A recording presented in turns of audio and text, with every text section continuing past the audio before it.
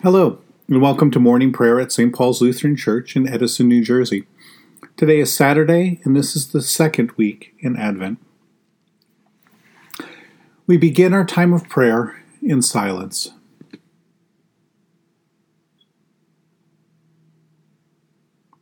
In the name of the Father, and of the Son, and of the Holy Spirit. Amen. O Lord, open my lips, and my mouth shall proclaim your praise. Glory to the Father, and to the Son, and to the Holy Spirit, as it was in the beginning, is now, and will be forever. Amen. Alleluia. Give glory to God, our light and our life. O come, let us worship and praise. Come, let us sing to the Lord. Let us shout for joy to the rock of our salvation. Let us come before God's presence with thanksgiving, and raise a loud shout to the Lord with psalms. For you, Lord, are a great God and a great ruler above all gods. Come, let us sing to the Lord. Let us shout for joy to the rock of our salvation.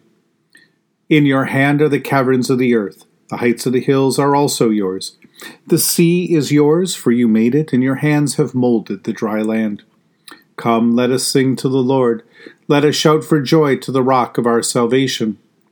Come, let us worship and bow down.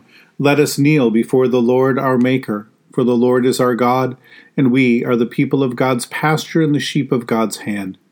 Come, let us sing to the Lord. Let us shout for joy to the rock of our salvation. Give glory to God, our light and our life. O come, let us worship and praise. Long ago, God spoke to our ancestors in many and various ways by the prophets, but in these last days God has spoken to us by the Son. A reading from 2 Samuel, chapter 17. Moreover, Ahithophel said to Absalom, "Let me choose 12,000 men, and I will set out and pursue David tonight. I will come upon him while he is weary and discouraged, and throw him into a panic, and all the people who are with him will flee. I will strike down only the king, and I will bring all the people back to you, as a bride comes home to her husband. You seek the life of only one man, and all the people will be at peace." The advice pleased Absalom and all the elders of Israel. Then Absalom said, "Call Hushai the Archite. Let us hear, too, what he has to say."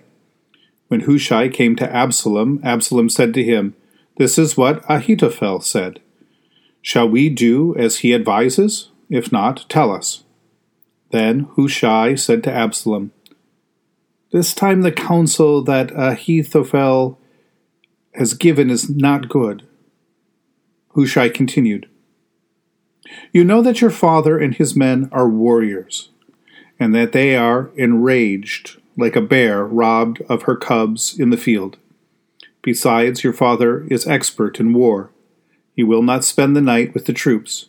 Even now he has hidden himself in one of the pits or in some other place. And when some of our troops fall at the first attack, whoever hears it will say, 'There has been a slaughter among those troops who follow Absalom.' Then even the valiant warrior whose heart is like the heart of a lion will utterly melt with fear, for all of Israel knows that your father is a warrior, and that those who are with him are valiant warriors. But my counsel is that all Israel be gathered to you from Dan to Beersheba, like the sand of the sea for a multitude, and that you go to battle in person.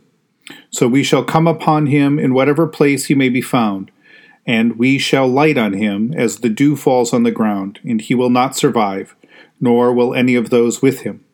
If he withdraws into a city, then all Israel will bring ropes to that city, and we shall drag it into the valley, until not even a pebble is to be found there."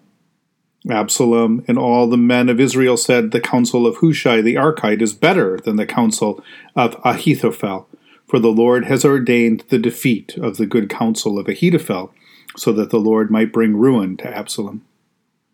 Then Hushai said to the priests Zadok and Abiathar, "Thus and so did Ahithophel counsel Absalom and the elders of Israel, and thus and so have I counseled. Therefore send quickly and tell David, 'Do not lodge tonight at the fords of the wilderness, but by all means cross over. Otherwise the king and all the people who are with him will be swallowed up.'" Jonathan and Ahimaaz were waiting at the En Rogel. A servant girl used to go and tell them, and they would go and tell King David, for they could not risk being seen entering the city.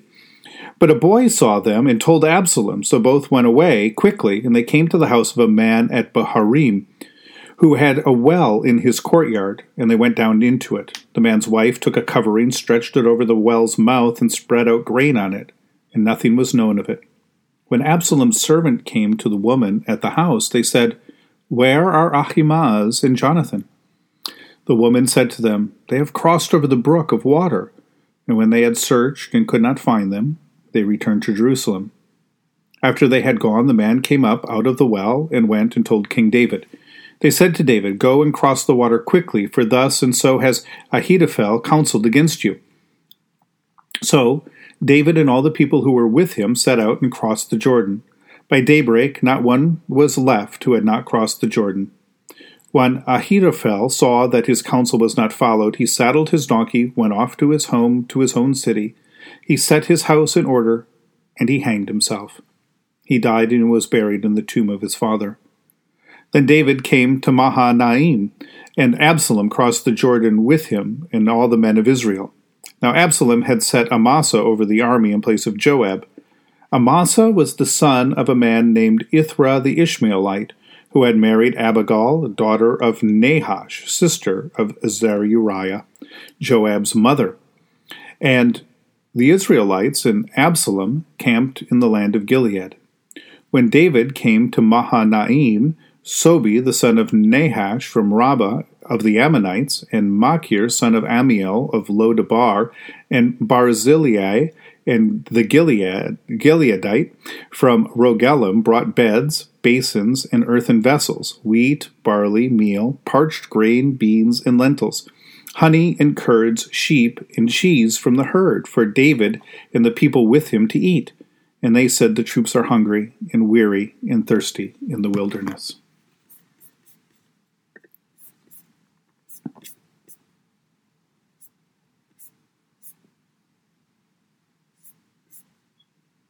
The Lord truly does work in mysterious ways. In the story of David's rise to the throne, it seemed as if the Lord were always and openly working in David's defense. Since God's promise to establish the house of David over Israel, and especially since David's sin against Bathsheba and Uriah the Hittite, the Lord has been present, but also seemingly hidden. Now that Absalom has stolen the throne and the allegiance of Israel from his father, we find that the Lord is at work, again hidden, but at work to confound Absalom's collaborators and to bring confusion meant to mislead Absalom to his demise, to tempt Absalom out of the palace, out of Jerusalem, and into the field in search of his father.